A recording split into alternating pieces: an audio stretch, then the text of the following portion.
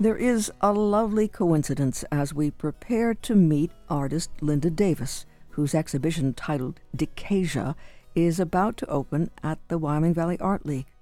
We'll turn first to Paul Boralski, longtime professor of art history at UVA, who specializes in the Renaissance era. We learn that Boralski was always fascinated with things people leave behind. Picked up over years of walks with colleagues, his found objects have been exhibited in formal and informal displays in his office and galleries across the grounds, according to the UVA Art History website. Any visitor to his office was delighted thanks to his shelf-busting collection of items he picked up along his way. Upon his retirement, his colleagues wanted to remember his scholarship, though, what he has left behind in that regard. And for our purposes, we turn to his article titled Vanitas Painting and the Celebration of Life, and his keen insight into the works in the vanity of vanities tradition. He writes, in the J. Paul Getty Museum in Los Angeles, there hangs a rare, unassuming still life painting by the Flemish painter Christoffel van der Berge, which is prominently signed and dated 1624. Painted with a muted palette of blacks and whites, grays and browns, this discreet image depicts a number of dead birds, both small and large, beautifully strewn across a stone surface in front of drinking glasses, a pitcher, and bowls of fruit. The chipped edges of the stone ledge in the foreground underscore the wear of time. The prominent plucked rose at the left suggests the transience of life, and the dead birds speak of mortality.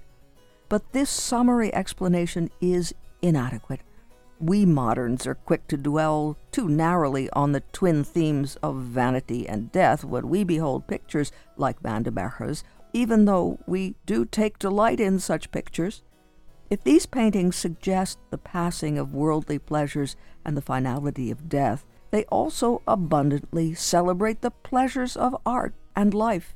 In Van der Berge's picture, for example, we delight in the skill of the artist's composition, the weaving of disparate objects into a coherent whole, the ordering of things. We take pleasure in these objects before us, the elegant, tall, wine-filled drinking glass, the nearby pitcher with a trumpeting cherub at the top, the elaborate glass rising upon an ornate stand, all of which gleam against the darkness of the background. We delight in the promise of food and drink, above all the succulent fruit presented in lovely bowls. Pictures like Van der Berge's were painted to be hung on walls to be, dare I say, enjoyed. And yes, if they prompted the beholder to contemplate mortality, they also most emphatically beautified, enhanced the lives of those who lived in those spaces. When, in overly moralized interpretations, we reduce such paintings to pictorial sermons on vanity, we fail to grasp adequately the ambiguous wholeness of these images, which prompt us to reflect not upon mortality alone, but upon the ways in which life and death define each other. No label such as Vanity of Vanities can adequately convey the complexity of such pictures, and we know that when over 100 years after Van der Berge portrayed a plucked rose among dead birds, drinking vessels, and fruit, there was a French painter named Chardin who rendered a boy blowing a bubble. The artist did far more than render the theme of the human as bubble, for, like the Flemish painter, like all those painters of so-called vanitas paintings, he captured exquisitely the fragile fullness and consciousness of being alive, of life before the rose withers, of life before the bubble bursts, the very mystery of existence, the wonder of what it is to be. Those words of Professor Paul Boralski, who writes that these paintings celebrate the wonder of life and what it is to be. And Boralski helps us now make better sense of the conversation we're about to have with Linda Davis. Linda Davis will be the featured artist at the Circle Center for the Arts, hosted by the Wyoming Valley Art League, and her show is titled Decasia, evoking on some level the notion that, as we'll hear, everything decays. And yet, as soon as we meet Linda Davis, we realize that she is filled with passion for life and living, and yes, found objects. She takes delight in a simple fava bean, and she shares her discoveries with us joyfully, while at the same time helping other artists and craftspeople do so as well. Decasia opens on August 19th, and Linda Davis took a break from preparing the exhibition at the Circle Center to come to the studio to talk about her art and how she got started. Very early on, my father gave me a tremendous book on Michelangelo and one on Leonardo da Vinci. So I spent many hours reading both those, studying all the drawings, copying, right? It pays off at the end. Things do start to sink in from the masters, and that's probably the real beginning. I had the baking from my mom. My aunt was raising flowers out on Long Island in a greenhouse, my aunt and uncle. So every summer I would go out and see them, and that rubs off on you too. My father was a big gardener. It's interesting when you do look back on things. I'd say I get 50% from my father and 50% from my mom and my aunt and uncle. You talk about your own garden. Do you cultivate specific things? Are you someone who has a wild garden? What kind of gardening do you enjoy? I used to have a tremendous vegetable garden, but over the years, of course, the weeding starts to get to you and everything. And this spring, I just decided, you know what, maybe it's time for just a small kitchen garden. So I have enough room off the back porch for tomatoes, kale, beans, sunflowers. Blueberry bushes went in this spring. What else? Of course, herbs and lots of flowers. Now, geographically, where do you live right now? I live in Layton, New Jersey. In New Jersey. I've been there since '78 when I took my job at Peters Valley. Now, people should know, but I think a lot of people here, even though we're close to Peters Valley, don't know what that is. Oh, it's a nationally known craft center in northern New Jersey. It's nonprofit, and over the years, it's just continued to grow. We've had different directors. It's a constant flow of wonderful, wonderful teachers that come through. It's the classes that really make it. And you've got blacksmithing, woodworking, textiles, paper making, ceramics, of course, jewelry, just about every single craft that you can think of now. So when I got there in '78, the craft movement was already underway, but still in its very early ages. So I kind of grew up with it. You know, I feel so privileged to have gone through that time period and seen all those people that come through. And it sounds like you're someone who would be open and learning from everyone. Everybody had something to teach you. You know, they have a program that they started many years ago where you would go on Friday night to the local church, and the church would open up the big wall where you would have a big slide presentation, and every single artist that would come there for the week to teach gave a presentation. How wonderful is that, right? I mean, and that's still happening today. So I think maybe they've moved it from the church to an outside venue now at night, but it's such a great opportunity for so many people. And yeah, you really want to stand up and shout it to the world because it's so close, and yet it's in a very remote area, which makes it so beautiful. Peters Valley is within the 77,000 acres of the Delaware National Recreational Area. Just gorgeous territory, wonderful for photography classes. You know, they go out in the woods and by the streams and the waterfalls and shoot, and it's just so inspirational. I mean, I took blacksmithing classes, woodworking, I built my own boat or kayak, which was wonderful. After I left, they added drawing and painting. So I miss that I have not taken any of those classes yet, but I do go back and take classes periodically, which is great. The classes, some of them fill up pretty fast, but starting in, I guess, January or February, they have a catalog that comes out every year. So just call and they will give you the information and send away for it. Was there a ceramic artist particularly who was there, whose work spoke to you? Right.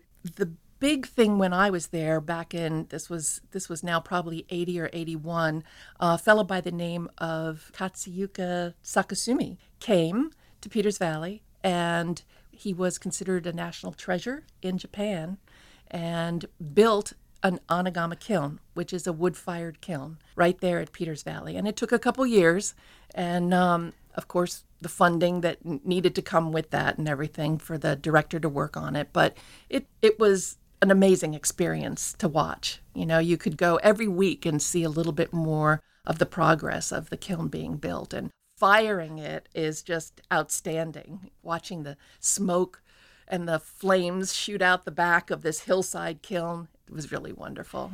And doesn't that bring together many people round the clock to keep it going, to stoke it? It does. It does. I forget how many, it's like 10 or 15 cords of wood have to be shoveled into the kiln in order to get it up to temperature so that the glazes can do their magic. Yeah.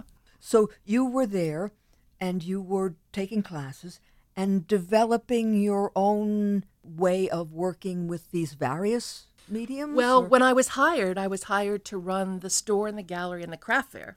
So I had my hands full 24/7, and I lived across the street and would just walk across and, start up the wood stove in the morning for many years to get it up to temperature so that I could open by 10 o'clock. And, there were things that were coming in. We worked on consignment basis for a long time. I attended many of the buying shows so that I could get other people interested in Peters Valley and show their work as well. We tried to keep it as close to New Jersey artists as possible in the beginning, but eventually opened up because there were so many people that were starting to get really interested in all the different crafts. And we were there pushing all the crafts. When did you find a space in your life to do your own work? It was a constant, really. The traffic of the different artists that came through there, they give you ideas, not necessarily what they're working on, but you see something and it's like, well, I want to try that, but I want to do it a little bit differently, right? So you mark it down, or you make a sketch, or you plan on doing something in the future. So I tried to do as much as I could. Part of my contract was that I was allowed to take a couple classes a year. So that's when, I picked what I wanted to really study in, and that's how I built the boat. They had a boat building workshop there. So it worked out. There was always some kind of inspiration.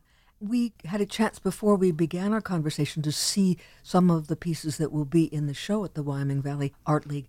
And you talked about loving old things, and you took us inside the family homestead, and you're coming across the thermometers. Where do you think that love of the old comes from? My parents had definitely a love of antiques. So even as a child, when we went on vacation, they would stop in to different, it's either a junk shop or an antique shop. Back then, we kind of covered it all. My father introduced me to flea markets very early on. So, you'd bring your pocket change and find something, and mom and dad would get something. My sister would find something else. So, and those things you start to collect at a very early age, and that doesn't disappear. I mean, I'm still, I did have to stop for a while because I have a barn. When we bought the house, we have a barn too. So when my grandmother passed away, I inherited some things that went into the barn. And then when my father passed away, my mother moved up, cleaning out the house. That went into the barn. Plus my studio is in the barn. So there's lots of things in there, boxes and boxes. And this show actually was wonderful for me in that I was able to revisit some of those boxes that I haven't really looked in years. And it's like finding it all over again. It's wonderful. Well, then that's a wonderful entrance into how this show came about and what you are exploring. Well, I met Allison maybe, I don't know, I guess it's like 5 years ago now. And she had seen some of my work and approached me for a possible show. And that was back in 2019. And then, of course, we had COVID. So everything got shut down. But it was a matter of, I do so many different things too. It was a matter of trying to decide how I wanted to focus on one thing. So photography has really been a primary love in my life for the last 12, 15 years. And of course, I've grown up with the digital age. So that has been a real learning experience for me because the photography classes that I had all had the regular cameras. So that's how I started using the photography in my work and taking pictures inside old houses of objects that I thought, you know what, I've had this long enough. Maybe I'll sell it now, but I want some kind of a record of it. So I think I'll take a picture of it. One of the things I did a little bit prior to COVID was, you know how everyone washes their hands a million times during COVID, right? And I had actually collected a real big jar full of the little ends of soaps. You know how you have the last inch or so? Well, I thought, just don't throw it away. It's got a nice shape or it's got an unusual color. So just put it in the jar. And I had a huge jar of it. And it's like, all right, do I really need all this soap anymore? No. Out it came all over the table and just did a bunch of photographs of it. And I love it. I think it's a fun shot. Same thing with other things, other found objects and things that I wanted to get rid of. What about you and wallpaper? Okay, so the story, I grew up with wallpaper. My father built the house, so my mother was the one that was decorating. We're talking back in the 50s and the 60s, and she got hooked on wallpaper too. And the wallpaper went up in every room, my sister's, my room, little strips in the kitchen here and there. And personally, as I grew older, I grew out of the wallpaper stage completely. But then when I started exploring these old buildings in the national park and around here, Eckley Miners Village, you could go in some of the houses there. You begin to see the wallpaper from the 40s and the 30s and the 20s. And a lot of times there are multiple layers. And when the house starts to deteriorate or decay, those certain layers start to peel back, fall off the wall.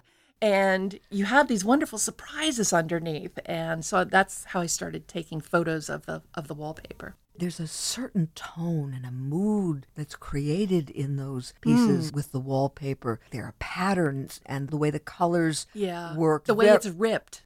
Actually, the way it's ripped, that makes a big difference too. You might have a pattern of plaid on the top, and underneath it you have 3 beautiful blue roses. You never know. It's just a nice juxtaposition of colors and patterns. What about the old paper that you rolled up? Okay, the old paper's another story. That's, again, I was with my dad, and I was like between 13 and 15 maybe, and he took me to an auction. And we would look at everything. I had no idea that I was going to purchase something, but he turned to me and said, "How about this? This looks pretty good here. I think you might like this in the future." And it was a portfolio of very old papers, a lot of beautiful handwriting. I mean, it looked like to me, from reading Michelangelo book and the Leonardo da Vinci book, we're talking old pen and inks and beautiful script. And I went for it in a big way. So I put my $10 bid down, and this was at the Cape. We were at the Cape Cod at the time at this auction. And we left the next day, coming home back to New Jersey, and we got a phone call that said my bid was accepted. So I sent them the $10, and they sent me the portfolio. And I've had that portfolio this whole time and kind of rediscovered it after my dad passed away, and went through it again and just absolutely fell in love with it and started playing with all the shapes and gluing different pieces together. And I would take little snapshots. And for this show, in revisiting it, I've decided, okay, let's see what it looks like 10 times bigger. So I had them blown up. And in one of the papermaking classes that I took, I had made extremely large pieces of paper. And at the time, I remember thinking, these are way too precious to do anything with. I just love the texture. And we worked with cotton rag, and I think it's called yuzu, which is another plant. There are all kinds of fibers that you can make paper with.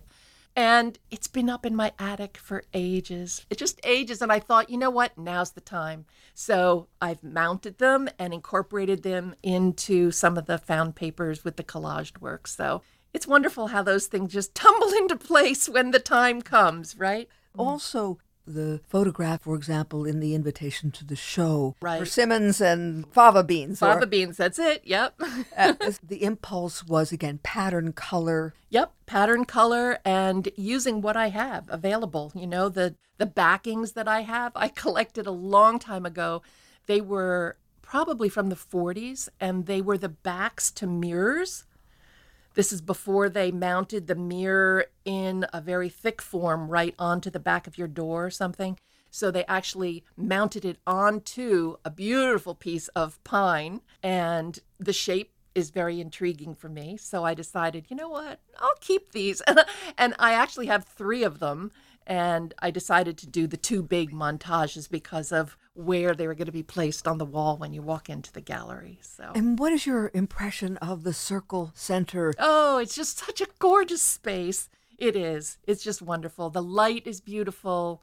The way you walk in and you travel around the circle very easily to see all the different work. Has nice height to it, beautiful lighting. I mean, they did an exquisite job in putting it all together. And the installation, now that is tailor-made for you as a collector, right? Mm-hmm. Yep.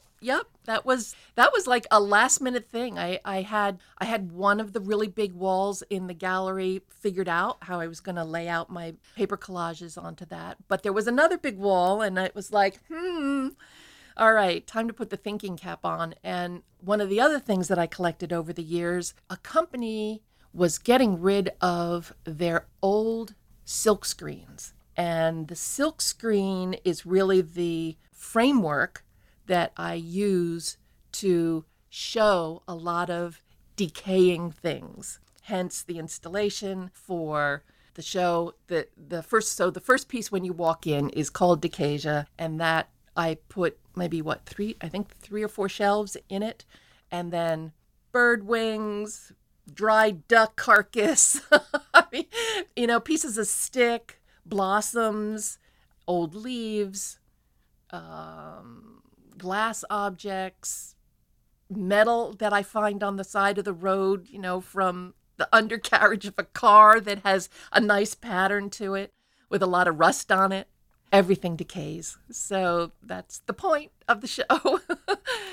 We know, too, don't we, that not only were the Dutch painters interested in tulips, but they often would meditate on the notion of memento mori, with skulls and such, reminding us that life ultimately passes. Do we need to be reminded about that, do you think? You know, I didn't think so, but while putting together the big piece, the installation, I found an old mirror, and I thought, how wonderful is this? Because we all decay too. So right in the center of the installation, you'll find a little round mirror. And I don't know how many people are going to glance in the mirror and get the aha moment, but that's why it's there.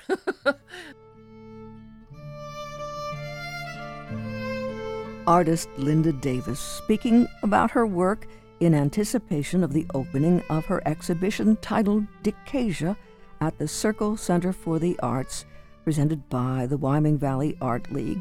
The show opens on Friday, August 19th and runs through September 29th.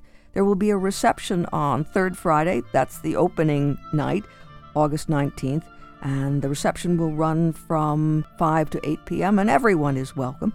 The Wyoming Valley Art League, the Circle Center for the Arts, rear 130 South Franklin Street in downtown Wilkes-Barre. That's artist Linda Davis and her exhibition titled Decasia, and it's at the Wyoming Valley Art League's Circle Center for the Arts, August 19th through September 29th, with an opening reception on Friday, August 19th from 5 to 8 p.m., and all are welcome. For more information on the web, WyomingValleyArtLeague.org, WyomingValleyArtLeague.org.